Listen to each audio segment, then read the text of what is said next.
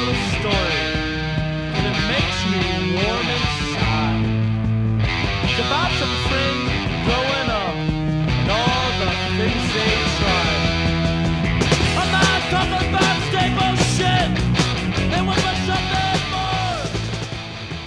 Yo, what's going on, guys? Thanks for tuning into another episode of the Out of Step podcast with Izzy Ortiz, a podcast for failures. And before I get to my guest that I have next to me, which I'm excited to introduce, I just want to give you guys a story, okay? Because obviously this podcast, part of the title is a podcast for failures. And at the end of each episode, I ask my guests, like, what's one failure that sticks with them to this day? Well, recently, I just had another failure in my young 25 years of life. And I'm going to tell it to you guys right now. And I hope you can learn from this. Maybe we'll open up an email, Asuncio, and they'll email me and give me some advice because I can absolutely need it. I can use it. But before I get into the story, I do want to say thank you again to Asuncio. He's my main man. Without him, this isn't possible. So thank you so much for being here. You're welcome. So, all right, guys, backstory. Okay, this is a sexual story. I've been trying to get with this chick for the last 10 years, and I'm going to show you what she looks like. I'm talking to my guest right now. I've been trying to get with this chick for the last 10 years, okay, since I was 15 years old, okay? And we used to live around the same neighborhood and stuff, and every time we were trying to make plans to hang out, that's her. Okay, yeah, I know. I patted myself on the back as well. Yes. On the back. So I've been trying to hang out there since I was 15 fucking years old, okay? Mm-hmm. Well, the time finally presented itself, okay? Mm-hmm. You good with the drink? Yeah. Okay.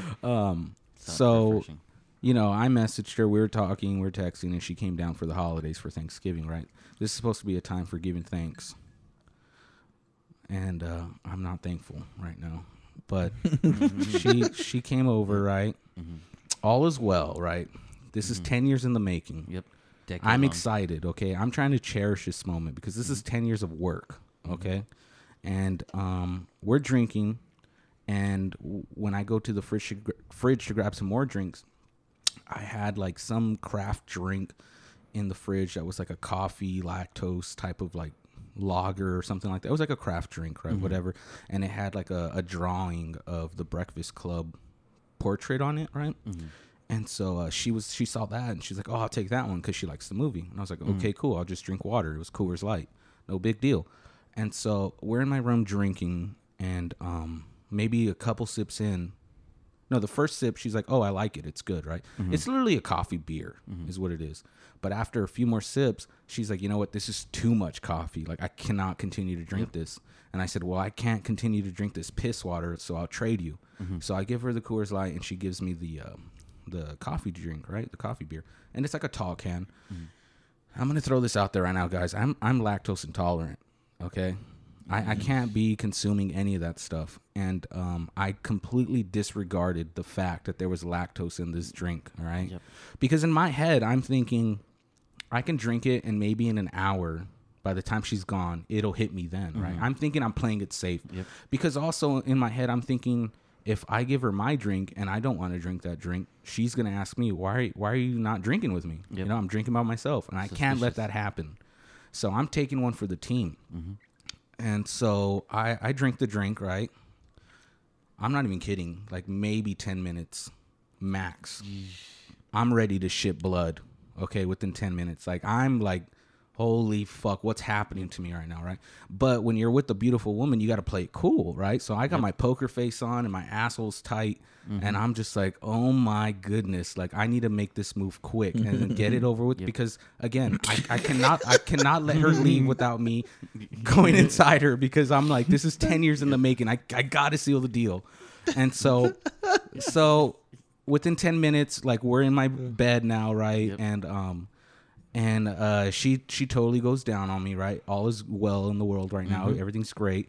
Mind you, she's giving me head like a fucking champion, dude. Like, I'm thinking, like, I need to meet whoever trained her and thank them because this is fucking amazing. Beyond the Olympic trials. In that moment in time, I believed in God. I was like, there's got to be a God if this bitch can suck dick like that. You know what I mean? High five me, Jesus. And so, but that being said, as a man during any type of sexual like activity, you don't really focus on anything other than having sex. You're just trying to enjoy it, right? Yep. I was focusing on not shitting myself or farting while she was going down on me. So she's down there sucking my dick, and I'm like stiff as a board. Like, Izzy, if you even relax a little bit, you're going to fucking fart or shit blood right now. Like, it's going to be a fucking mess, right? So instead of being able to enjoy it, I'm fucking stressing myself out in my head. Like, holy fuck, you better hold this in, you piece of shit, right? Yeah. And so she stopped sucking dick to take off the rest of her clothes, right? And I totally go limp on her. I was totally fatigued from fucking squeezing my ass together while she's sucking my dick, right? And so that took out all my energy, and she looks and she's like, oh, is something wrong? And as a woman, so far, all the my friends that are chicks that I've told this story to, aside from them laughing at me, they tell me like, dude, that's the worst thing a woman wants to see. Not because like sex is over, but because they think it's them. And she had just taken off her clothes too. Yeah, and she just had taken off her clothes, and she's like, that girl thinks it's totally her. Like, there's nothing you can say that's going to change her mind. Like, she thinks it's her, the reason why you fucking went soft. And I'm like, yeah, but I had to shit my fucking brains out. So she was like, should I just put my clothes on and leave? And I was like, no, like just stay in my bed. Like, I don't know what the fuck is happening to me. And it does not cross my mind to just be honest with her. Just tell her, like, look, give me 20 minutes, 15 minutes. I got to go shit blood out, and then I'll clean myself up and we'll come. Because in my head, I'm like, pussy, dick, and shit does not mix together. Nope. You know? So to me, I'm thinking until it's going to be a marriage. total buzzkill if I'm like, look, stop because I got to go shit my brains out, right? Yep. So I'm trying to just fucking hold it in. So she's in my bed naked after all this, and I'm like, look, just chill right here. I don't know what the fuck is happening to me, but even though I do.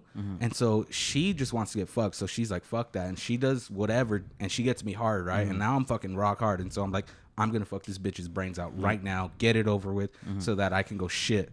And I made the rookie mistake by letting her go on top. Okay. She's on top of me, okay? And she's riding me. This is beautiful, okay? And every time she's riding me, she's landing on top of me. Yeesh. And my stomach is killing me now, right? Because it's just like weight on top of like a bubble that wants to pop. And I said the worst thing I could have ever said from like a man to a woman. I said, she could tell that I'm not enjoying this. And she said, she looks at me and I said, just get off. This isn't working out. I said that to her. Bad choice of words. Yeah, that, and I don't know why I said that. It's just the first thing that came to mind. What really was in my head was like, please get off because I'm gonna shit every time you're fucking riding me, right? That was your butthole talking. Yeah, that's that why. was, and I didn't want to say that, so I said, this isn't working out. Get off. And she said, what? And I said it again. I said, this isn't working out. You need to get off. And she put her clothes on so fucking fast and was just like, I'm just going to leave already. And so I'm putting on my clothes and I'm like, look, like, I don't know what's happening. This has never happened to me before. And she's like, it's totally fine. This has happened to me before, which is apparently even worse because, again, my chick friends were like, the fact that she said that to you means that she already has insecurities because this has happened to her before. And they're like, you should have just been honest and said you were going to fucking shit yourself. And so... honesty is the best policy. yeah, but you know, in the heat of the moment, I didn't know what to do. I get it. I'm freaking out. And to really emphasize on how bad I wanted this, when she was naked on my bed, I like literally took like a mental picture. I went psh, in my head when I saw her tits, right? Because I'm like, I've been waiting since I was 15 to see this chick naked in front of me. It's fine. I was hugging her boobs and stuff. Like I was really like a kid in a candy store, just admiring everything, right? Here's my wish list, Santa. Yeah, like it was checked off early. It really was. And so for it to end that the way it did was fucking heartbreaking, right? Like I literally shit the bed on this, guys. Like I shit the bed on this, right? And so my friends were like, dude, you need to make it right? Like you need to explain yourself to her. So I texted her because I don't think I'm ever going to get another chance, which is super frustrating. And I was like, look, do you ever think you can give me another chance? I swear to God, I'll knock it out of the park second time around. And she's like, I won't consider giving you another chance unless you tell me what happened. Because, again, she thinks it's her. Well, then, yeah, then tell her So what I happened. said, okay, look. And I simplified it. I just said, look, I completely disregarded the lactose in that drink. And I drank it. And I was sick the rest of the night. And I was uncomfortable. Which was just the easy way of me saying, I was going to shit myself while I was inside your pussy. You blamed it on the alcohol. Yeah. but so... yeah, you know, I'm just kind of bummed out, guys. I hope I get a second chance. I don't know if she listens to my podcast, But if you do, you know who you are. I was gonna shit myself. That's the true story, okay? You're a fucking 12. You're a total fucking babe. In the words of Wayne in Wayne's World, you're Babraham Lincoln. And so, if you hear this, just give me another chance. I promise I won't even eat anything. I won't eat anything that whole day. Is this a misconnection right now? Is that what we're doing? Yeah. That being said, guys, my guest today is Matthew Maloney, everybody. The great and the big Matthew Maloney. All of that was gearing up towards his intro. That was Matthew Maloney. And so, Matt, is there any advice you can give me on that? No, I think you. Do you think I should have just been honest? Yeah, I think you should have been honest, but I could tell by the way you told that story that you know where you went wrong, and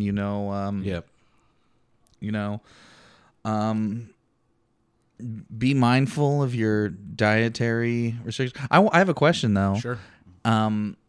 After all this, after she leaves, how good did that shit feel to finally get out? Oh, dude, I was laughing on the toilet. Yeah. Because I'm like, first of all, this story is hilarious. I'm just like, why does this happen to me? You know what I mean? Like, I have so many fucking stories. One of them I've told on your podcast. Yeah. And like, I have so many weird fucking sexual stories. And this is just another. This is another in the fucking book. And it's just, I don't know why they happened to me. But that shit was great, you know? Yeah. I was holding it in for almost an hour. So, like, you know, it was just like that. You know that you ever watch Lord of the Rings, the Twin Towers, when the fucking trees rip off the pillars for the bridge and they release the river? That was my asshole. Oh, That was my asshole, just without the trees. I think that for me that would have included a tear and a jerk. I couldn't even jack off, dude. I didn't deserve to finish. And I've told one of my friends, and he lives in San Diego. He's actually the guy booking us for the San Diego show. I was talking to him, and he was just like, fuck that dog. He's black. So he's like, fuck that dog. I would have jerked off. I don't give a fuck. Like, fuck right. you. Just because you couldn't finish, bitch, doesn't mean I won't. And I was like, but it's my fault. Like, I felt so ashamed. I don't deserve to finish. Just do it in the shower, wash it away. But anyways, guys, so yeah, my guest today, Matthew Maloney, local legend, local comic. He's in my opinion the best comic here in the Valley. He's a great dude, soft-spoken guy, really, really cool guy. And yeah, I'm really thankful you're here today doing my podcast. I appreciate it. Thank you so much for having me on. I appreciate it. Of course, man. I always say this, like, I feel like I always say it, but when I knew I was starting this podcast, you were at the top of the list with other comics of like who I needed on the podcast right away. And no, so I'm glad it's finally happening. And what you been up to? Oh, not a lot. How's your comedy going right now? I mean, we get to see you all the time, but you know, you're the one guy I know for sure that when you do a new bit on stage, even though you'll do it and you'll come off stage and you think, oh, that was a rough like, you know, go for the new bit, and we're sitting around like, dude, that looked like you had done it 10, 15 times already. Like, you're just a natural at it. No, I appreciate it. There's actually a lot of new things that I'm working on, and that's always like the most fun is to work on a new bit when you get that like idea. It's like, oh, like maybe this could be something. Maybe I could say this, and you like work it on stage and you edit it out. That's always a ton of fun. So there is a couple of different things that I have been like trying out. But aside from that, a lot of what I'm working on is a little bit outside of comedy. I'm trying to get a job right now. I'm trying to get what do you call it? Lose some weight. We all are. A little bit. And you know, stuff of that nature. Not a lot of real exciting podcasty talking stuff. Well, I mean, I guess we could talk about that. Speaking of podcasts, we'll plug it in. Sure. Not my proudest moment. Dakota plugged it in a week ago. Was it a week ago when he was here? Yeah. And so we did mention, he's like, it's myself and Matthew Maloney. So everybody, this is Matthew Maloney. This is Dakota's better half for the podcast. Talk to me a little bit about that. How'd you guys come up with the idea for that? He gave me his side of the story. Now I want to hear yours. We, let's see what happened there. We just, okay, sorry. I don't mean to give you so much dead air. No, sorry. I love dead air. I have this thing where if I listen to sketches, if I watch sketches, sometimes it'll inspire me to like, I want to make a sketch right now. I have write an idea down, get with friends and film it. And it was just one of those things where I really can't remember which podcast it was, but I was like, man, I want to have a fucking podcast. Like every one of these comics, pro or amateur, if they're a comic, they got a fucking podcast. I need one. And Dakota was a guy who, like, probably my best comedian friend, like, you know, closest to him, and, you know, is a real little go-getter, like all this stuff. And I just knew I should ask him about doing a podcast with him. And I said, "You want to do it?" And he said, "Yeah." And I remember we had this meeting at Eureka, the restaurant over here. Burgers? And you had a Eureka moment. Yeah, and I'd never been there. He told me he never been there. Burgers are all right. That might not be true. Maybe he's been there. But we're sitting there. We ordered drinks and all this stuff, and we're sitting there talking about ideas that we had for podcasts. And I actually pitched him Whining and Dining as a podcast, and like because that was going to be the whole show. And then I'd pitched that to a couple of people like back when I was living in LA. And a note I heard is like, yeah, that sounds like more like a segment than a whole show. And, you know, that's fucking true. It's a good segment, though. It works that well. It is, but my favorite note we've got on that segment is that it should be a web show, not a segment of a podcast. That does make more sense. But anyway, we're sitting there, we're talking about like possible titles, what the you know, thing will be, and Dakota's sitting there pointing out all the waitresses he's fucked, and It sounds like a total Dakota fucking thing, man. and he's like, there was this little thing where he was like, hey, you see that fucking 7-month pregnancy waitress over there? Baby. I totally fucked her While It she might was be pregnant. That sounds just like Dakota. Yeah, and I forgot what I ordered. Anyway, and then I'm pretty sure it was me. I came up like, dude, here, let me throw this as a title for you, like not my proudest moment, or actually no. Before we did that, I said, well, what if it's just embarrassing stories? What if that's the thing? And then the title came later. But he was sitting there in his sunglasses, looking LA as fucking possible, with a drink in his hand. For the people that don't know what Dakota looks like, it's funny to us because we know what Dakota looks like. Dakota looks like Californication, the person. Yeah. Not the star from the show, yeah. just like if it was a person. Yeah. Like, if it just transformed into one person, that's Dakota Miracle. yeah. Bleeding blonde. He looks like he literally walked out of the ocean. Yeah. Great guy. I love him. No, he's amazing. What the fuck am I talking about? No, that's all right. Oh, yeah. No, so you were talking about, you gave him that name. You said, how about Not My Proudest Moment? Yeah. And we'd come up with these like ideas, and then just one day we before we knew Asensio well enough, who does all the sound on our shit, we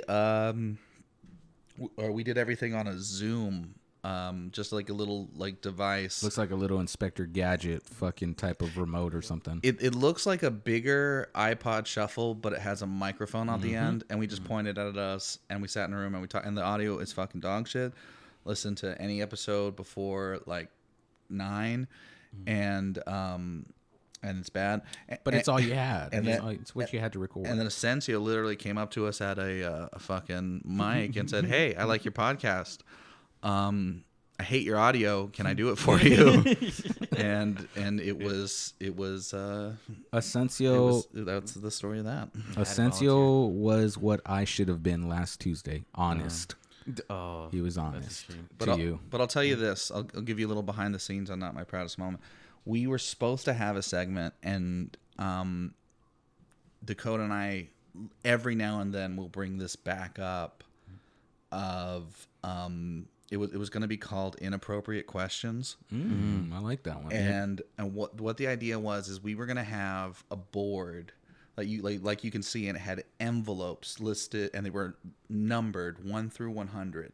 And if we had a guest on, the idea was we don't know what question is in what, but all these envelopes have a question, and you can pick the number, and we'll take it off, and you will read the question, and you can decide not to do it. You can decide not to pick a question, but if you do, no matter how inappropriate the question is, you have to answer it. You have to.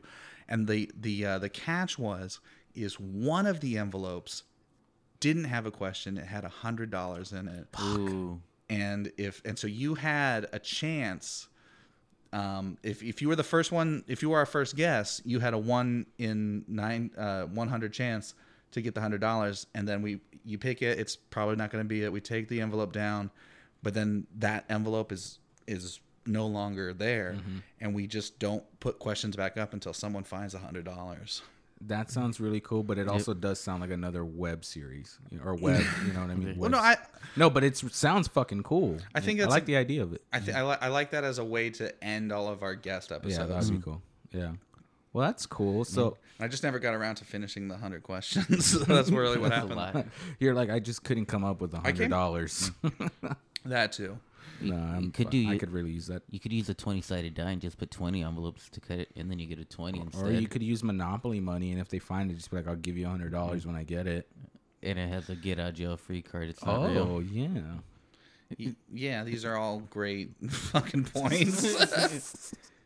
No, but that's cool. But okay, so you have that going on, and again, the premise of the entire podcast is they have guests, and if they don't, it's them two, and they're talking about embarrassing stories, right? Yeah.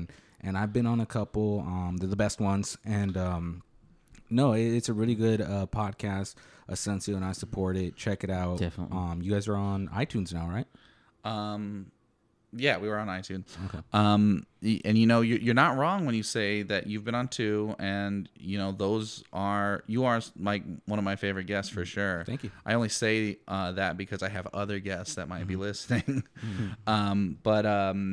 You bring like really good stories. You actually kind of have this thing where you say like, okay, this is my story, and then you tell a story and it's like fine, but then it's like, oh, I just thought of something else, like, and then you go into this like amazing thing where you can't help but stand up and then act it out, and it's like this crazy stuff. And like it's really the kind of stuff that makes me go like, why isn't this a bit like that's the story you opened this podcast with is like, I know that just happened to you. You haven't had time to workshop that, but like, I'm sad. I'm fucking sad, guys.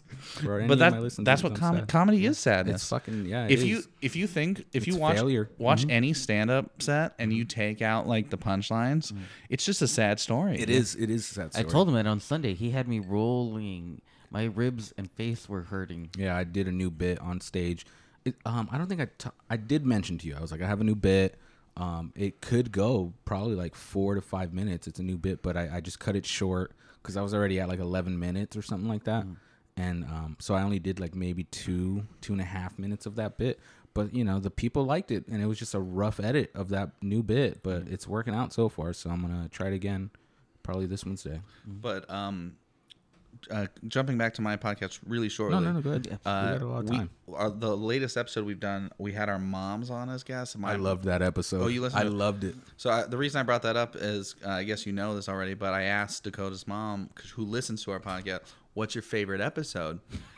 Yep. And she said, instead of answering the question, she was like, basically, like, this was definitely not my favorite episode, but the one thing that really stands out to me is Izzy's fucking story about, if I may say. Go ahead, tell it. I don't give a fuck. Fucking throwing up, or a chick going down on him while simultaneously throwing up hot Cheetos, and then him. It was this really interesting story of you battling between the pain of hot Cheeto dust on your genitalia versus the pleasure of getting the blowjob. You have this thing. This thing will be like a recurring thing in your life where I don't understand either. where like sex gets in the way of like bodily functions and food. And the thing is, I was not proud of that. You seem to continuously make the choice of just sex first. Well, you know what? And In the heat of the moment, as long as you don't got to shit yourself, you might as well just finish it, okay? Make the effort. You just fucking bite the bullet. And if you're, well, like I had mentioned to you, like, when a guy is close to coming, there's almost nothing that won't get in the way of him not coming. You know, like he is gonna do it when he's that fucking close. And I have a little tag in a stupid bit of mine where it's like, if you're that close to coming and somebody pulls a gun out on you, I'd say one of us is gonna shoot first, and I'm not gonna stop. Like, you might as well fucking shoot me. And so, like, in the heat of that situation, literally in the heat of it, I was just like, dude, I am this close to coming. This is disgusting, but I might as well. I'm already here. Like, I'm that fucking close. I might as well let her finish. She should be ashamed of herself. Yeah. Okay, I'm not that ashamed of myself. She should be ashamed of me. But sorry, Matt. Your body is only reacting. But no, yeah, I said that story, and I don't know if I should say it on here. Nah, I said it on Matt's podcast. Go listen to I want them to go listen to your podcast. I forgot what number, but that episode's called Flaming Hot Lava Vomit. Yeah. And it actually began with, the description began with the words, if your name's Dakota's mom, do not listen to this episode. Because it's that fucking gross. And she admitted to us that, like, yeah, that's what made me play it the fastest. So there you go. Well, I'm glad she enjoys my stories and my suffering, because I suffered. I was so fucking disgusted in myself. But it is what it is. Go listen to the Not My Proudest Moment podcast and listen to that episode. Yeah, start there. Yeah, start there. It's a good way to start. And then just go from there. And I'm also on another one, but that story, even though it's funny, it's not as funny as that one. But yeah, go check that podcast out. I support it. Asencio supports it. It's a great podcast. Yeah, check it out. And so I wanted to talk about you're from the Valley, right? Yeah. Originally, you're from the Valley, but you did live in LA for a while. And like I mentioned earlier, Matt, in my opinion, is the best comic here in the Valley. And at one point you did live in LA, and you were trying to become a real legitimate comic, right? In the LA comedy scene. Yeah. And you've performed at the Comedy Store multiple times. Yeah, well, I mean, I performed at the Comedy Store kind of like along with the other open micers. Like I was there on Sundays and Mondays. But you can still say you got on stage at the Comedy Store. Yeah, I performed in all 3 rooms. And so one big milestone, I'd assume is a milestone for you, is you've been on Kill Tony multiple times. I mean, yeah, I've been on Kill Tony, I think 11 times, if not more. Yeah. And I mean, that's cool. It's more cool to say I've done well on Kill Tony, because any asshole, any asshole can get pulled out of the bucket. I've done really well a couple times. I'll go ahead and say not every one of those 11 was like amazing, but it was never so bad that it became one of those like yikes, because that's what Kill Tony. If for people who don't know, Kill Tony is a we should probably explain that. It's a show where there's a panel of pro comedians, and it's hosted by Tony Hinchcliffe, and there's all these different pros that come on the show, and they're the guests and all that. But the gimmick is it's all in front of a live audience, and there's all these amateur comedians who sign up, and if selected, they get to perform 1 minute of uninterrupted stand-up, and then after which the panel interviews them. And I always did pretty good on my minute, so on my interviews. There's a couple where I knock out both. There's a couple where the minute was pretty lackluster. Also part of the show, though, like Matt used the word, interview, but they also, for the most part, roast the comic as well. Like, if they don't do good, it's not so much like an interview anymore. It's just them roasting the poor fucking comic. Well, they'll roast you no matter what. Yeah. They'll make they made jabs at you, but you did so well that they couldn't really roast you because you did that well. Yeah, they never roasted me for, like your comedy. Doing shitty comedy. Yeah, they roasted me for They had to make fat. it funny somehow. And they knew they couldn't make fun of you because of your comedy, because it was that good. If I could just give a little story on that, like the first time I did Kill Tony, and this is like one of those, like every comic will eventually get this, like have one of these stories. The first time I did Kill Tony, I was out on the fucking patio of the Comedy Store. I was feeling really good because it went really, really well. and I got this tap on my shoulder. And I turned around, and it was Tony. It was Tony Hinchcliffe sitting there. And he told me, like, hey, man, that went really well. You need to continue doing comedy. And that was just, like, a really cool thing for him to go out of his way and do. It's not like I found him in the hallway. He came up and went out of his way to tell me, just to not quit. And that just feels awesome. What would you do if it was the other way around? He was just like, oh, hey, Matt, I was looking for you. I just wanted to say, give up because you fucking suck. That actually probably would have helped me out more because I would have probably tried harder. I probably would have oh, fuck him. I'm gonna throw it in your face. I wonder if in comedy, at least, spite helps people. I'm sure it does to rise up faster. I'm sure it does. I mean, yeah, you hear stories like that all the time in comedy where they're like, nobody gave me a shot. They were fucking talking shit about me, and I just kept grinding. Yeah, I kept grinding, and then they figured it out, and they became a legit comic. Yeah. I was the worst comedian in the room. Yeah, I mean, I love this comic I'm about to bring up. I love him. And I love his podcast, Bobby Lee, which we'll talk about. You actually opened up for him a few times. Yeah. But Bobby Lee is like he's so hard on himself for a legitimate comic.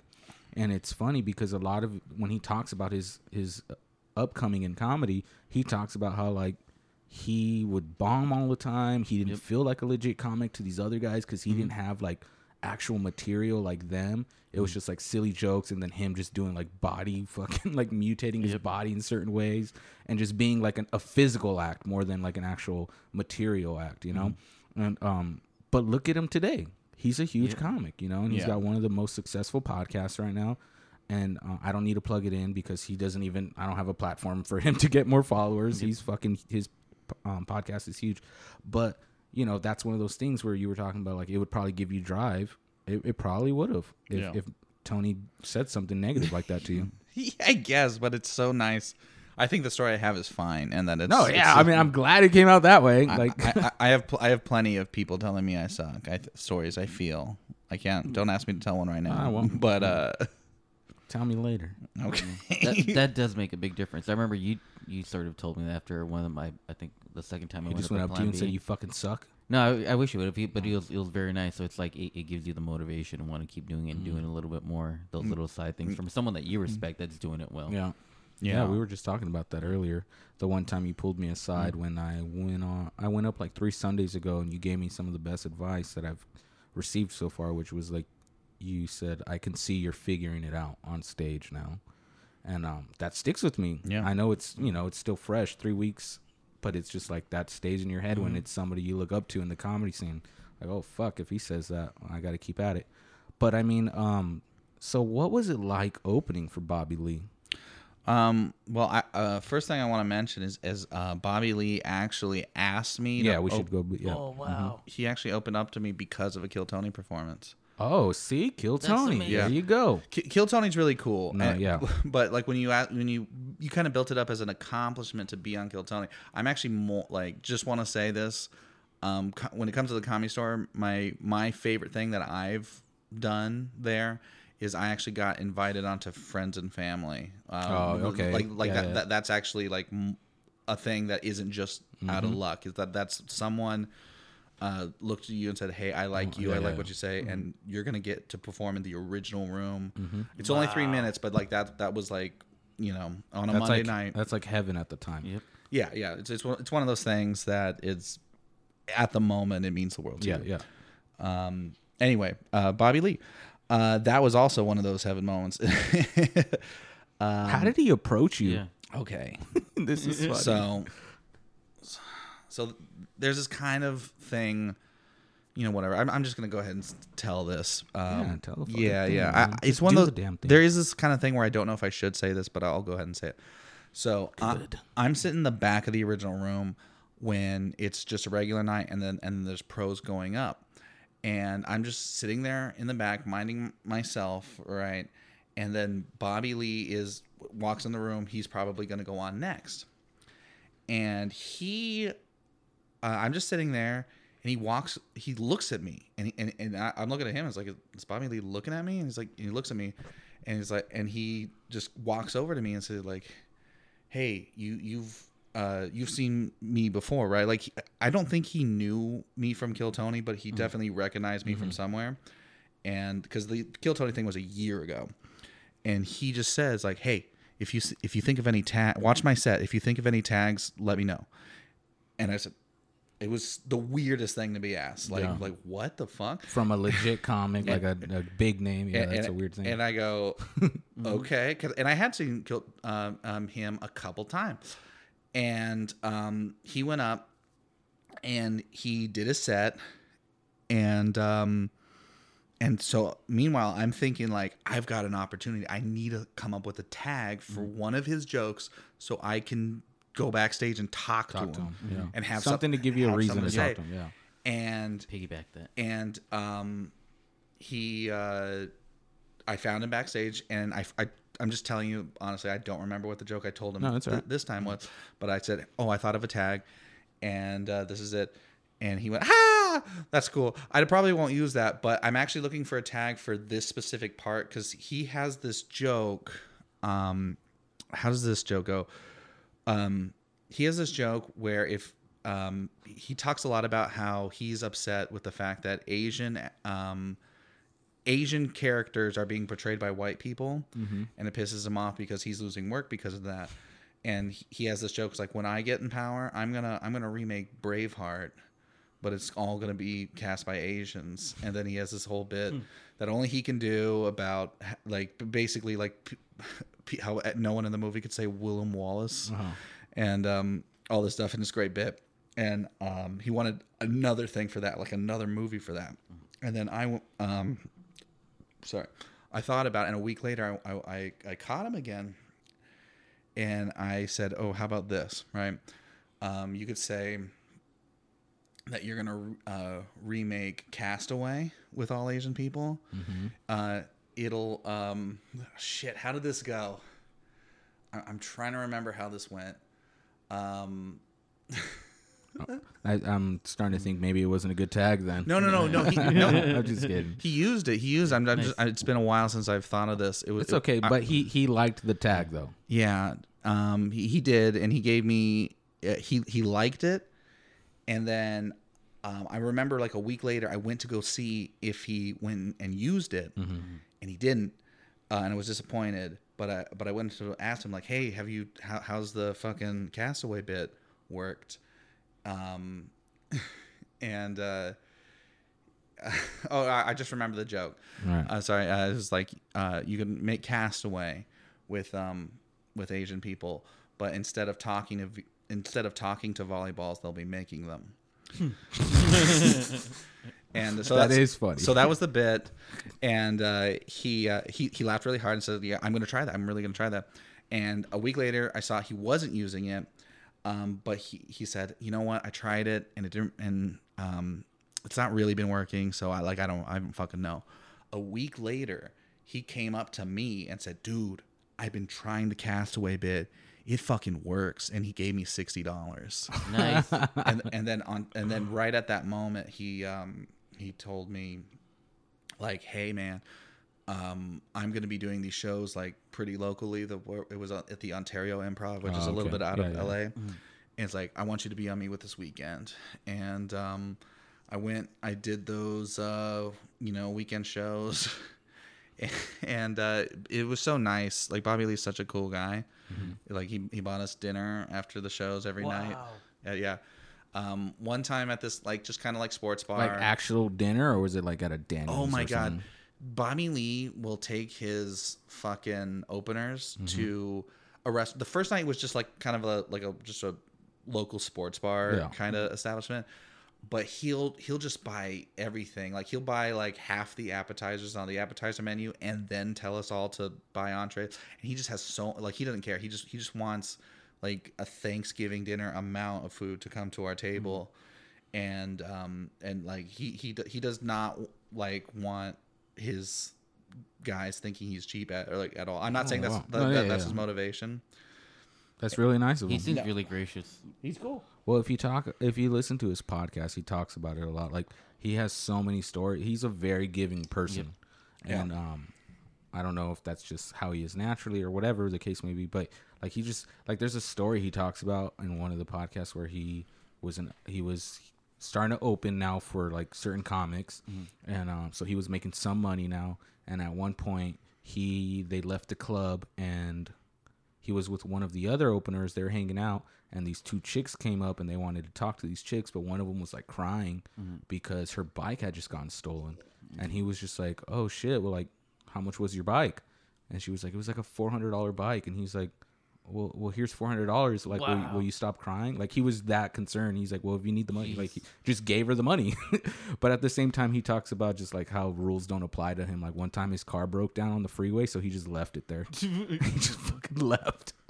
I would love to meet that guy someday. He's hilarious. But okay, so you opened for him. And so what was it like, though, being at the Comedy Store?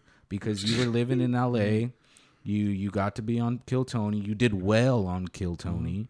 But what was it like just spending time there, seeing all the big names around you? Did you get that sense of like, you got that feeling of like, oh man, I'm in the belly of the beast now. Like, this is it. This is the business right here. The first, I think 2, maybe 3 times I went to the Comedy Store. I hadn't moved to LA yet. I literally got off work and made a very impulsive decision. I'm going to go to the Comedy Store and I'm going to see a show. Not even like worried about performing there yet. So you just drove there? Yeah. I just drove, like, didn't tell my family, or I told them like, hey, I'm not going to be home for dinner, but I just drive all the way to LA. I didn't know where the fucking like a reasonable place to park was, so I went and paid like $16 for parking at the expensive parking place right next to them, and I just went in and bought a ticket to the Original Room show and just sat there for as long as I wanted to, because when you go to Original Room show, it's not like a regular show where it ends eventually. Like, it just goes on. It's just, they give absolute monsters, like killers, fucking just like back to back to back. Yeah, 15 minutes. They get 15 minutes. Each, yeah. And it's just a killer lineup all the time. One after the other. And that's where actually the first time I saw Bobby Lee live was that first time doing that. Anyway, the first time going there, I did feel like really nervous. Like it just felt like different. Like it was a very intimidating building to just be at, because it's all black and I don't know, like scary. But the more you're there, I've been there a lot. There's a lot of people who talk about like, oh, it's they have a lot of reverence for it, and I get that. To me, it's more of like just a building. It's a cool building. It's a historical building, and it's a place that's important to the history of comedy, especially LA comedy.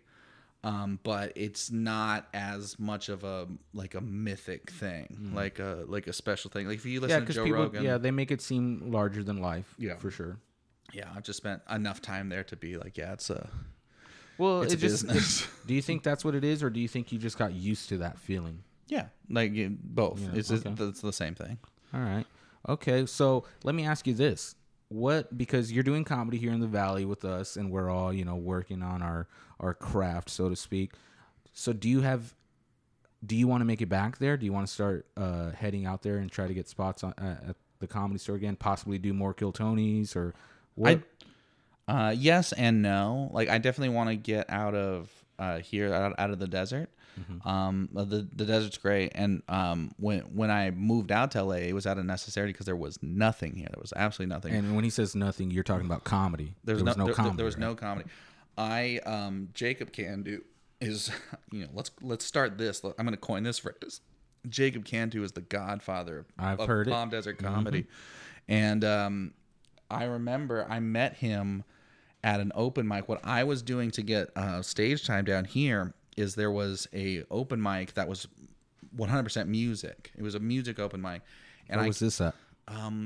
It was at a bar that no longer exists.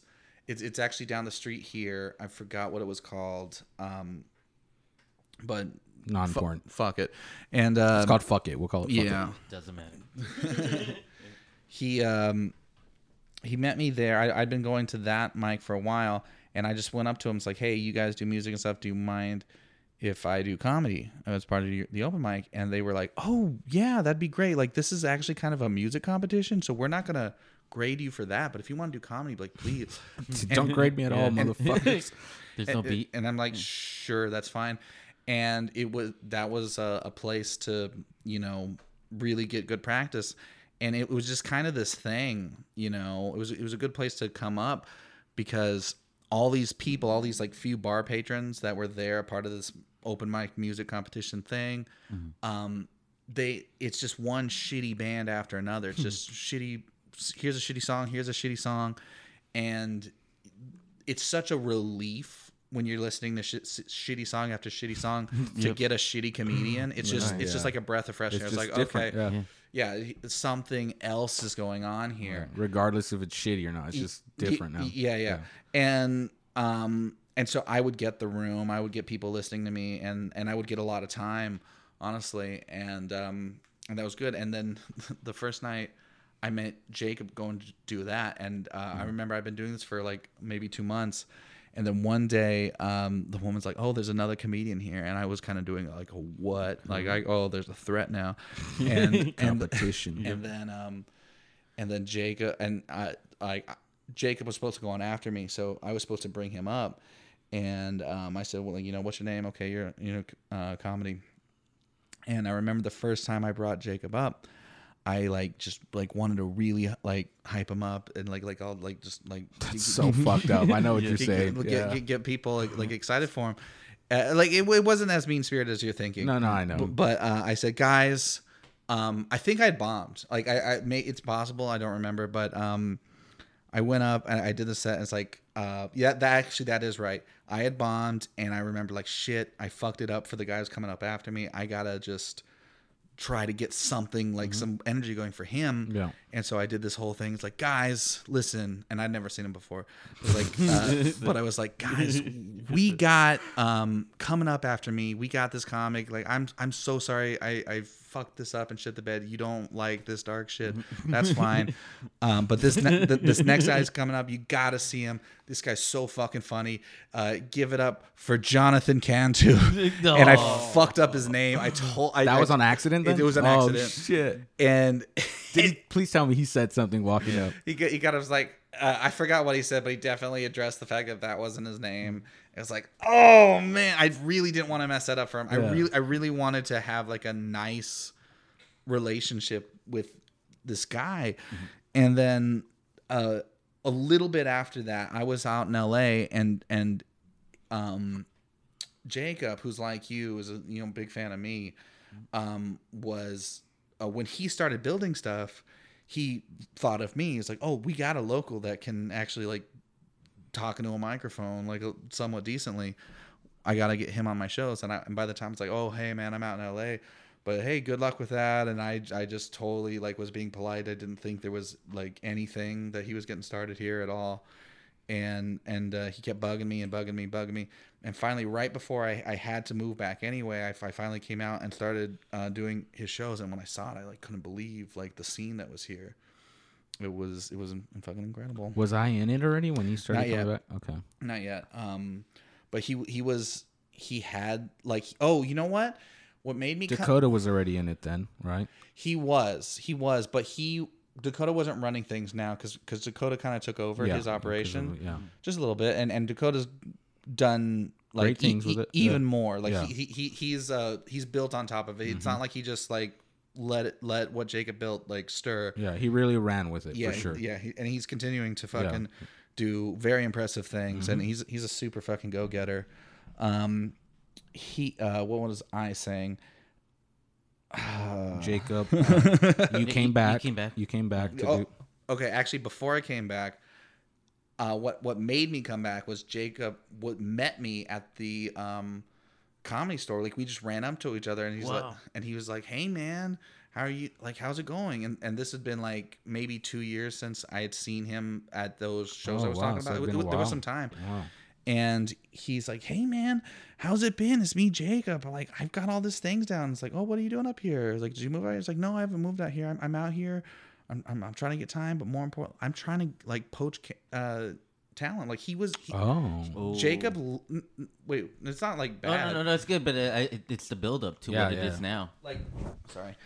Jacob was like listening to Kill Tony's. I think that's how I found out I was in LA. But he was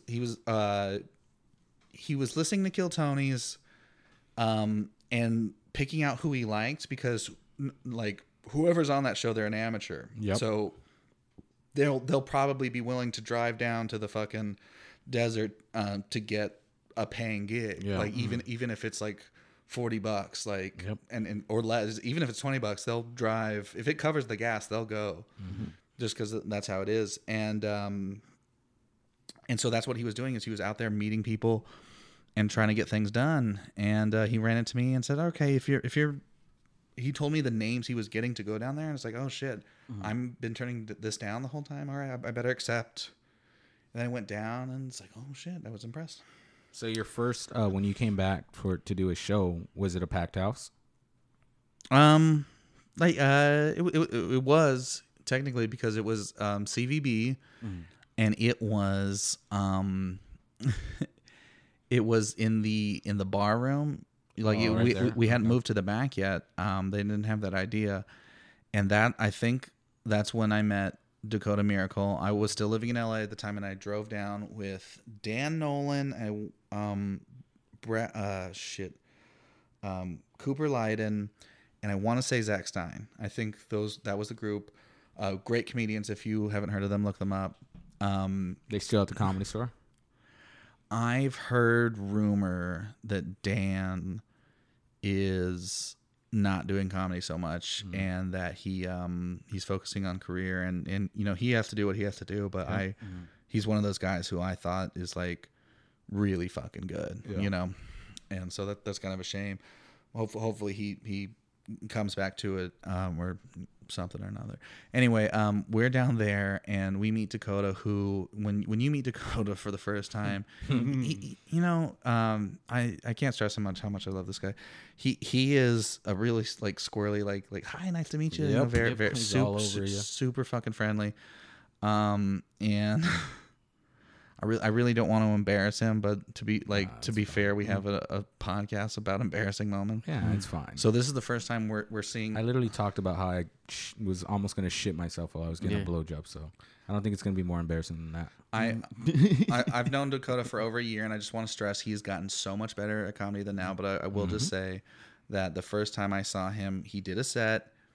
It wasn't going especially well, and he decided to end it singing an a cappella cover of a Keith Urban song, like a country music song. He did that for no reason. Like he would have never told me that. Nope.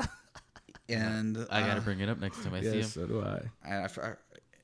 If it wasn't Keith Urban, it was someone. But the point is, he sang a little just country song, just to kind of cover the fact that it wasn't going well. And I just remember Dan Nolan and I like looked at each other, like, and we're like, yeah, this is one of those guys who's not gonna like. But that's the thing about that. Like, there's a lot of people who look at like comedians, and just right off the bat just decide they're not gonna be anything. They're not gonna go anywhere.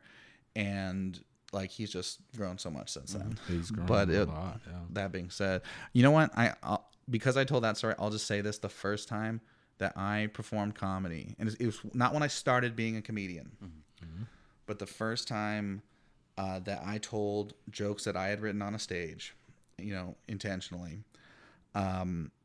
I actually had a fake my ID to get into the bar. It was actually at the Hood, but back when it was called Cougars. Oh, okay. Yeah. Oh, wow. Yeah, it's old. This is a long. This is when I like my first year of college. And I went in, I did a set, and I ended it with a fucking card trick. So do you remember the trick? I know I know the trick, and it's actually a really good trick. It's a great trick to show a person, but it's not like a trick for a stage. Yeah. And so it was, and the comedy had done well enough that I didn't need to resort to this. But I tried to do my fucking card trick. I wish I could have seen it. And but like, you know, we all do stuff when we're trying to figure it out. Yes, and, we do. And you don't sing country. You don't do card tricks. Don't do card tricks. Leave that to Daniel. And it was like many moons until I did stand up again. Really? Was it heartbreaking for you? No, because the set went well. Like the set went well. I did. You know what was? It kind of was actually, because it was like a comedy competition, and I really did think my set went well. And people came up to me telling me I was the best one, but I didn't win. I didn't advance to the next round. And what bugged me about it is I lost to a guy who was reading from a notebook the entire time, and he had nothing but like one-liner Star Wars puns. Really? That's what it was? Yeah. Must have been a lot of Star Wars fans. But no card tricks. No. Were you a fan of The Amazing Jonathan? I love Amazing Jonathan. Right. Yeah. And he's still with us, by the way. He's just not performing. Nice. But yeah. He has the best blended set I've ever seen of anyone who's tried to do. Oh yeah. That's honestly, I might be able to blame Amazing Jonathan for why I tried doing the card trick. But do you know him? I don't know. He's great. Maybe I've seen it. I don't know. He was this comedian who combined magic and like comedy into one, but the whole time he was doing jokes, he was also doing like sets and punches. I mean, it sounds familiar. And he was hitting it. I remember he did one with cocaine where he constantly had like a little bit of the magic powder they'd take with him, and he'd pretend to snort it. I was like, it was fucking great. You're familiar with the term like anti-humor? Mm-hmm. Like he's like anti-magic. Yep. Oh, okay. Yeah, like none of his tricks are amazing. Yeah. When you watch his act, you'll never walk away thinking, "How did he do that?" Yeah. Like how he does everything, but it's just the act is a incompetent comedian, and it's really good. But he's amazing. Show me it after this. Just bring it up. We'll try. Yeah. Okay. Well, so that's what brought you back down to the Valley then, right? Because you said you were moving. You were already going to move back, and then you finally took when Jacob showed you who he's been bringing down. You said, I might as well take it if he's got these guys going up. Mm-hmm. So you started. Well, you moved back first, I'm assuming. Well, yeah. You moved back first because you're looking first before what? Like before you took Jacob's set, before you started doing them. No, you traveled down here. Yeah, I traveled down to do his sets. And he told me, like, Matthew, once a month, like, I'm having you. If you want to come, like, a set is yours. Because, very grateful for that, by the way. I was just doing that. And then later, like a few months later, I wasn't able to live where I was living. Mm-hmm. And I needed to kind of, like, move back home. And I've been doing that for way too long. And it's time to get out again. But you had asked me like way earlier about if I'm planning to go back up to LA. Yeah. Mm-hmm. And the truth is I'm actually more looking towards San Diego because I think those cities, both expensive cities. Mm-hmm. I think they're somewhere in the same price range though. Mm-hmm. Do you just prefer San Diego? Well, it's just that I've done what I've done in LA, and like everyone will tell you that LA is not the town to start in. Like LA and New York, they're where you go when you're a killer. And I was, starting comedy there. I kind of out of necessary, and it's a good place to like, cut your teeth, I guess. Yeah. Mm-hmm. But if you want to get noticed faster, you should be in a different town, just anywhere but New York, Chicago, or LA. And then when you get noticed there, you will just naturally progress to LA. Like so many people who are working at the Comedy Store, which is it's a great place to work, and like once you're working at the Comedy Store, there's like a system built to like get you somewhere. Yeah, they're always promoting their doorman on their Instagram. But so many people who get doorman jobs there start out as door people at the La Jolla Comedy Store. And so I almost want to try San Diego next before going back to LA, but I don't know. Well, okay, so that's like a goal you're trying to reach right now. Then you want to go to San Diego. Yeah. Is it going to be like a start fresh kind of thing for you? Or do you think are you going to go to them and be like, look, I'm a comic. I've been doing it for this long. I've performed at the Comedy Store in LA. I've been on Kill Tony. Or are you going to say I did well on Kill Tony? No, but you know what I mean? Like, how are you going to start it? Is it going to be like a fresh start for you and just tell them you've been doing comedy for this long? No, I'm not going to. Sorry. Sorry about all this. That's all right. I'm not going to tell anyone anything. Like, I think that's the biggest mistake you like make when you like enter a comedy scene is like go in with like the attitude of I deserve this. So many people go into just LA with the like who by the way have no comic experience. Like it's not that they were a killer in whatever town they were in. They come into LA and already think like I'm the hottest shit. I need to be given a chance, and it's not fair that I'm not given a chance. And that's like the wrong attitude. But you know, if like I actually know some peeps from San Diego because they keep coming down here for the Hood Show. Oh, that's cool. And I've been I know you guys are going to San Diego soon. I've been invited out to the Comedy Palace in San Diego. Yeah. I remember when you went out for a gig and then you were gone for like a week or something. What? No, I didn't see you for a week is what I'm saying. And then when you came back, I was like, how was the show at the Comedy Palace? It was great. And, like Nice. I did really well, and it's the people who saw my set that like were a part of the scene there were really fucking nice to me and told me like, you know, I did so well and all this shit. Anyway, why do I do that? Why do I just lose a train of thought in mid sentence? It's crazy. Because you're retarded. Yeah. We all are. No, you're just thinking of a lot of things at once. It happens. It happens to me all the time. Yeah. But you were talking about people with that attitude. Well, to answer your question, let's get back here. To answer your question, no, I don't intend to go into any place, especially a new place, and have any sort of attitude of like I deserve to be treated this way or this way. Because they don't know me from Kill Tony. They what I kind of expect to happen, you know, best case scenario is that because of all the experience I have, I will shine faster as a newcomer. Yeah. Like they'll see it because that's what happened to Brian Simpson. Is he was a San Diego guy and then he came in. He did Kill Tony and like he had already had the chops. And so even though he was like brand spanking new into LA, he just very quickly got a job at the Comedy Store. Very quickly, people were up on how good this guy is. And so like that's kind of the hope is. Okay, yeah. Yeah. Well, I mean, I've known you for a while now. I've seen your comedy. I know what you can do. And I mean, if that's the goal, I think you can definitely reach it. Yep. I think it's a reachable goal for sure. I'm sure you know that.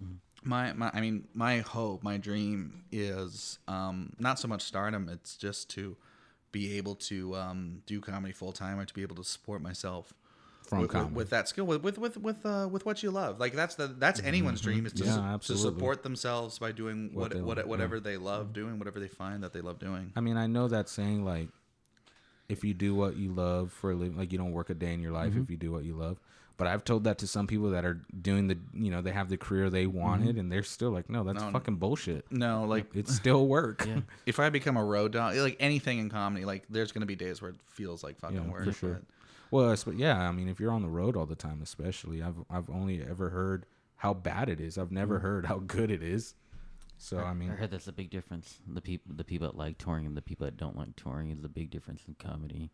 Of whether you're able to actually like stick it out. It's crazy, man. Yeah.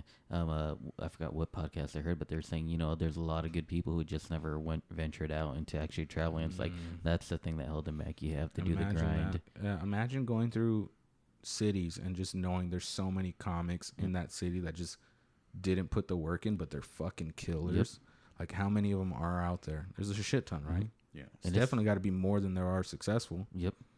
Yeah, that's crazy, man. Because comics can go on tour for like over a year easily, just traveling around the world doing the same set over and over, but selling out fucking theaters and arenas. It's fucking insane. Yeah. Jay Leno said that's why he went in heroin, because then you can never use the material again, which I thought was fucking. It's smart. If you're a touring comedian and you don't want to lose any of your material, don't shoot a special. I don't think that is smart. It isn't. No, well, like, But it's just different Oh yeah, opinions. it's a different. Different Yeah, point yeah. of views. well, I mean, it's not like, oh, that's my Yeah, yeah, opinion. yeah. Like I've heard the two different sides Yeah, yeah. from people who do like lots of specials and people who don't. But there's a lot that don't. Like Bobby Lee hasn't put out a special. Jerry Seinfeld hasn't done anything in like a while. Well, he came out with one on Netflix, I think, like 2 years ago. I'm doing it for the last time. I think. Yeah, Yeah, it was like Jerry Seinfeld something. Yeah, but It wasn't really like a special, I guess. Yeah, But he put something out. Is what I'm saying. but I don't know. I don't have like a real reason to weigh in on this, but no, I think specials are like a good thing because it's something you can give to fans. It's a way for you to promote like who you are, so you can introduce yourself to people, get new fans, but also it forces you to get rid of your comedy because at a certain point you gotta abandon that stuff. Like you gotta move on, like throw all of that away. And I'm sure it's the scariest thing in the world. Yeah. And something I haven't done yet, but just the thought of it terrifies me. If you told me like Matthew, you're famous, by the way, I mean, just hypothetically, like you're famous now, you people expect a lot from you, and you're gonna do a show in 2 months from right now, and you can't say anything you've ever said on stage before today. That's all got to go. That I'd be and I'd do an hour. That I would be shitting myself. Yeah, and I don't blame you. And it's funny because Bill Burr has like one of his approach towards that. I think is, I'm not gonna say it's the correct approach. Like everybody should have it. It just works for him. But he makes a good point about it, which is, you should be every month. You should be able to write down 10 minutes of material, and that every year you should be able to. You don't have to.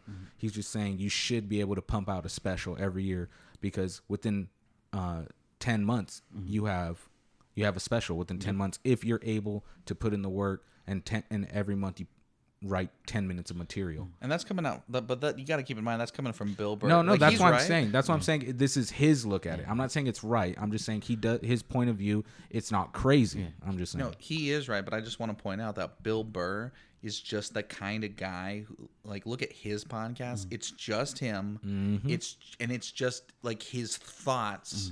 And it's not stand up. It's not, like it hasn't gone through the process, but it just shows you how just funny he is. Naturally thinking. funny. Yeah.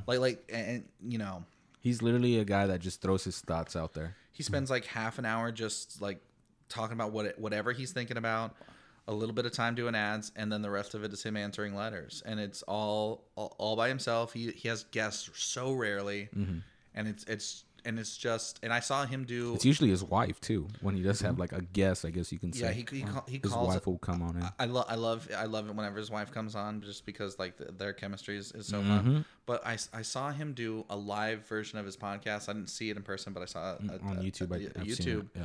And it's great, and it just shows you like, yeah, this is a show. Just him fucking coming up with just things, and also like kind of like self-harassing himself. It's like, Bill, don't say that, but just off the cuff. Like he has the kind of mind that he should be able to put out something like really polished, like 10 minutes every month. He should. And you know what? He shows for the most part that he can. Yep. Okay, so this is going to lead us to, obviously, part of the title of this name is A Podcast for Failures. So I'd like to ask my guest before we close it out, Matt, is what's one failure that sticks out to this day for you? It still bugs you and you wish you could have that fuck up back. Whether, whatever it is. Most of the time it's school so far. People keep talking about fucking school. Yep. I guess it would be like my last relationship. Really? Yeah. I really kind of want that back. Like, That's so fucking sweet. I'm gonna cry. Yeah, right now, it is. dude. So I sad. just almost shit myself when I was trying to have sex with this girl last week, so I'm fucking sad. Yeah. Now you're laying this shit on me. Was it the effort? How it ended? Well, see, here's the thing: is it ended so like unsatisfyingly because it didn't end naturally. Let me just say, there's like a lot of history with this relationship, and it's been off and on. And I remember that like this was my first girlfriend, by the way, but she's just happens to also be my most recent girlfriend. But in the beginning, She was my first girlfriend, and I didn't really like. I made a lot of mistakes with your girlfriend. Well, you know, you're learning on the fly. Yeah. And then but that was really sweet. But I decided, like, you know, this is like I should move on from this and do something else romantically. And then years later, you know, stuff. We meet in college and we get back together again. And I remember that the last time we dated, I had broken up with her, right? Mm-hmm. And then, If you don't mind me asking, was it for good reason? not really. Well, that's where the failure comes in. In retrospect, I remember it was actually a good reason because I just remember not being happy in that relationship at all, and but it was like nothing to do with her. I just felt like, you know, I'm not really in love with this person. I think she's so awesome and she's gorgeous and she's sweet, but there's like these hang-ups I have where like she the craziest thing is how beautiful she is. Like, she was super into me. It was one of those things like every time we've been together, she's always been way more into me than I was into her. Mm-hmm. And I kind of like just took it for granted and stuff. And I broke up with her, and like I thought I was doing the right thing, but that breakup was kind of rough. And the reason is because earlier that summer, right? Like basically spring, I had told her, she was talking about doing trips and stuff. We had never had a date like all day date out of town or anything like that. And I said, she talked about going to the beach or something, and she kept bringing it up to a point where I said, listen, I promise I'll take you to the beach before the summer's over. Mm-hmm. And then in between that happening, and us going to the beach, I understood, like, I don't want to be in this relationship. I want to break up. But in my mind, I had told myself, like, you can't break up with her because you promised her you were going to take her to the beach. So I put a lot of effort into it, and I organized everything, and we packed a picnic, and we went out, and we went out to the beach and had this great little like trip, and it was amazing. The whole time it's in the back of my brain, like, I'm going to break up with her a week from now after this beach trip. You son of a bitch. Wow. It sounds wrong, right? No, I'm just fucking with you. Yeah. No, but in retrospect, yes, it's fucked up. And I understand. Like it again, I was younger than I am now, but it was my whole thing. It was like, well, I need to keep my word to this person. No, and you're a man of your word. But at the same time, I'm leading her to believe that our relationship is so strong. Fine. And that's not what it is. But when I did break up, I broke with her a week later, and because I knew I was going to do it in person, I was going to do it right, and I broke up with her, and it was so out of nowhere for her. She was totally taken off guard. She did not see it coming, and Wait, you did it in person? Yeah. Did she slap you? No. Okay. Damn it. But I was so I was like I was crying more than she was because she was so shocked. Because in my mind, it was like, this is unfair. Like, I know I can't be with this person, but this is such a good person that she doesn't deserve to be broken up with. She especially doesn't deserve to be broken up with me. But I can't be in this relationship, and that's just my fault. But she doesn't deserve to have heartache. She's a fucking saint. And cut to me moving out to LA, you know, after a year. So a year goes by, and then I spend another year in LA, and I come back, and I kind of hit her up, and I hit her up for those kind of like. Was it a booty call when you hit her up? You could be honest. She's not the booty call kind of girl. She's not someone who like plays that game. She is. Well, they'll try it once. Maybe twice. She's very prudish. She does not sleep with someone that she's not dating. Like, you know. Even though you guys were in love at one point. Yeah, but that's besides the point. Yeah, the point is, like, I actually pitched it to her. I'm not a little bit in between our breaks. I kind of pitched to her the friends with benefits stuff to not great responses. But but here's the thing. So we start dating again, but we date in secret because by now her parents aren't big fans of me for understandable reasons. Like I broke her heart. You fucking asshole. I'm a fat piece of shit. You piece of shit. And I've got no job. I'm obsessed with my comedy career, which is obviously going to go nowhere in a parent's eyes. They haven't seen my set or anything, but who gives a shit? Yeah, fuck you. You broke their little girl's heart. Yeah. So anyway, the reason why our most recent breakup is so unsatisfying is because neither one of us broke up with one another. The parents found out one day, and they threatened to take away everything from her. They were like, she was going through school, like even her life. Yeah. No. It's they wouldn't get away with that. Because she still lives at home, right? Financial. She still lives. So she's just a student. They're taking care of her. Yeah. Okay. She still lives at home. She's still taking like classes, and she's working a job at the library. And here in the valley. I don't want to give out too much information. No, that's why I'm saying you said that, but okay. But yeah. Good for her. And you know, when it all fell down, like I was so fucking scared, because I didn't know what would happen, but like I'm on the phone with her like the night, like they found out, they saw my text, and they're furious, and they're saying they're gonna take all this stuff away, and I in that moment, like I said, listen, we're gonna get through this. We're gonna because I didn't know what I was gonna do. Yeah. I had the thought of I need to drive over right now to her place and explain everything, and then I had she telling me not to do that. That's a bad idea. It's gonna make it worse. It's gonna be so much worse. I had my parents telling me, no, don't do that. That's like the worst thing you could do. So I ended up not doing it. But I couldn't. Was there nudes in the text? No. No. You just never know.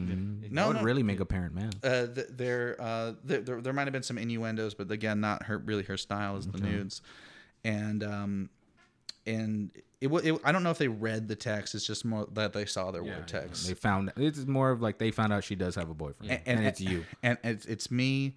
They're not into it, and it's more the fact that she's been dating me for months, for like 3/4 of a year without their knowledge. I see. Like that's a big part of it, and I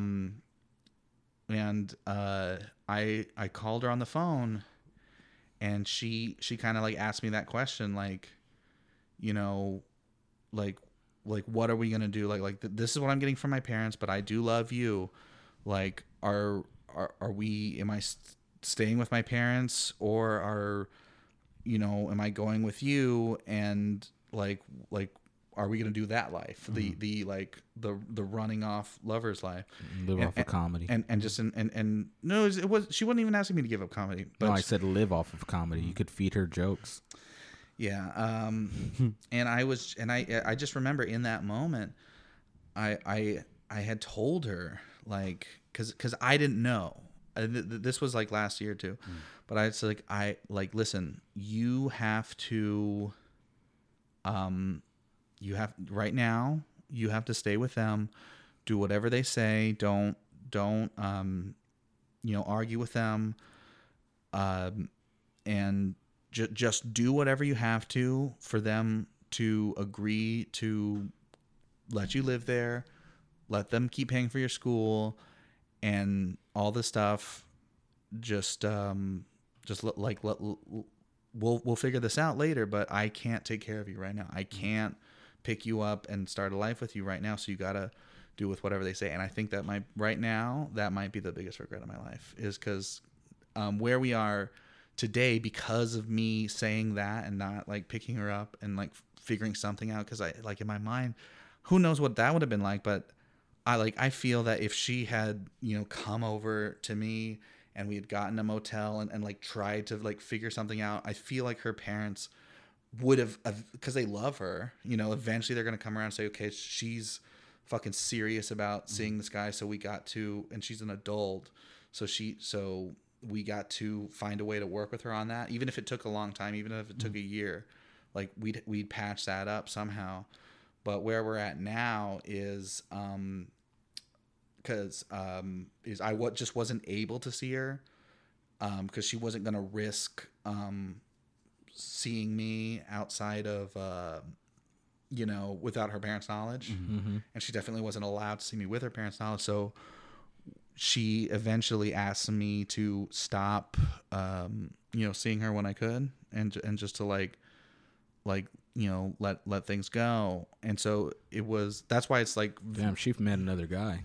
She has, like, that's the thing. Like, sorry. I do talk to her every now and then, and she's like, right now she is currently dating, and it's just like a kick to the balls, and it's just one of those things where, like, well, I can't be with her. I hope he's treating you right, and it's a thing I'm a little skeptical about, because she's dated some real pieces of shit that weren't me in the past. Yeah. But there's like nothing I can do about it. I can, just like, and I've been trying to meet people outside of that, just so I move on with my life, because the last thing I want to do is dwell over this. Dwell over this and not let her move on. Like, get hung up on this thing that it's just like it feels right. It feels like it should be, but it can't be. So you just gotta move on. I'm sorry. Was that dramatic enough for you? Was that? Did you get like? Was that Did we make Hemingway? you laugh? Was that Hemingway? It was actually sweet and endearing. It's very relatable. No, It's tough. I understand. Like that. I asked you what is one failure, and you answered that question. But I don't think that's a failure, Matt. So fuck you. You didn't answer my question. Yeah. I'm just. I'm sorry. I'm sorry you got to go through that. We've all. Can been you explain there. to me how it's not a failure? Well, your effort was 100%. Yeah, that's you- what you he's did. saying. You tried. You made the effort. Well, yeah, like you were given shitty circumstances. That's all. sometimes the fucking Okay, look, I'll tell you this: the first go round when you broke up with her, when you went to the beach and shit, yeah, you're a piece of shit. No, I've made mistakes. Oh, dude, especially with You're women. you're fucking you're talking to the fucking piece of shit maker, dude. Okay, like I fucking broke. I dated a girl in middle school one time for one period. I broke up with her after the end of the period. That's the piece of shit I am, or I was at least. Now I just shit myself when a girl's on top of me. No, but I mean that's unfortunate. I'm sorry you had to go through all that, and unfortunately, it's life. We don't have control over everything. Yeah. So hopefully it works out for you. But anyways, guys, sorry it got really gloomy here at the end. Matt, Oh my God. Matt sure knows how to It got fuck us real. over. This is supposed to be a great, funny podcast to listen to at work, even though nobody listens to this. No, that's we got it was real at the end, and I can appreciate that. But anyways, guys, that's my my good friend Matthew Maloney, the best comic here in the Coachella Valley.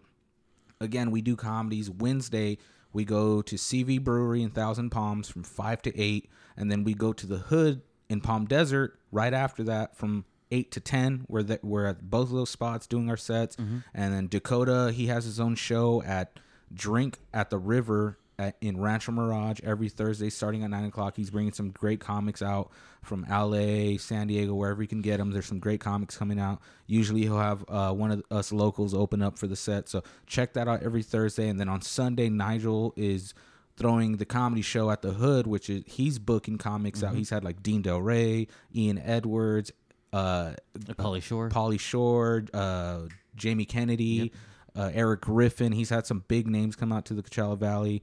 And so that's every Sunday, and we're usually on those bills as well. Come check that out. Come check out Matt again. He's the best here in the Valley. His comedy is so fucking funny. It's so unique. It's so Matt, if you know Matt. But anyway, that's it. That's Sensio. Thanks again for coming. Without you, this is impossible. You're welcome. I appreciate it. And yeah, that's it. That's a podcast, guys. Thanks for listening, and I'll talk to you guys later.